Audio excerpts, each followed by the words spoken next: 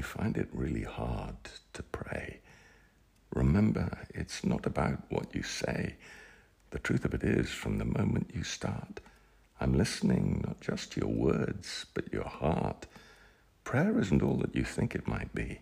Don't feel constrained. You're totally free to pause or mumble, stutter or shout, to think your prayers or speak them out, even just a one-word cry, an SOS to God on high. It's not a special sequence of words that miraculously will get you heard. It isn't like a magic spell that's guaranteed to make you well.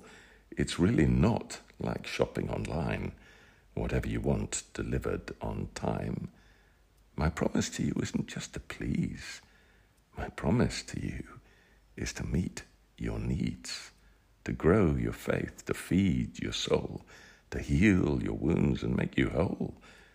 The truth of it is, you're forever mine, and the answers I give are always divine. So of all that I could and all that I might, will you trust me to give you an answer that's right? Sometimes it may be yes, okay, or sometimes I'm sorry, it's just no way. Whatever it is, will you trust me to do what's absolutely best for you?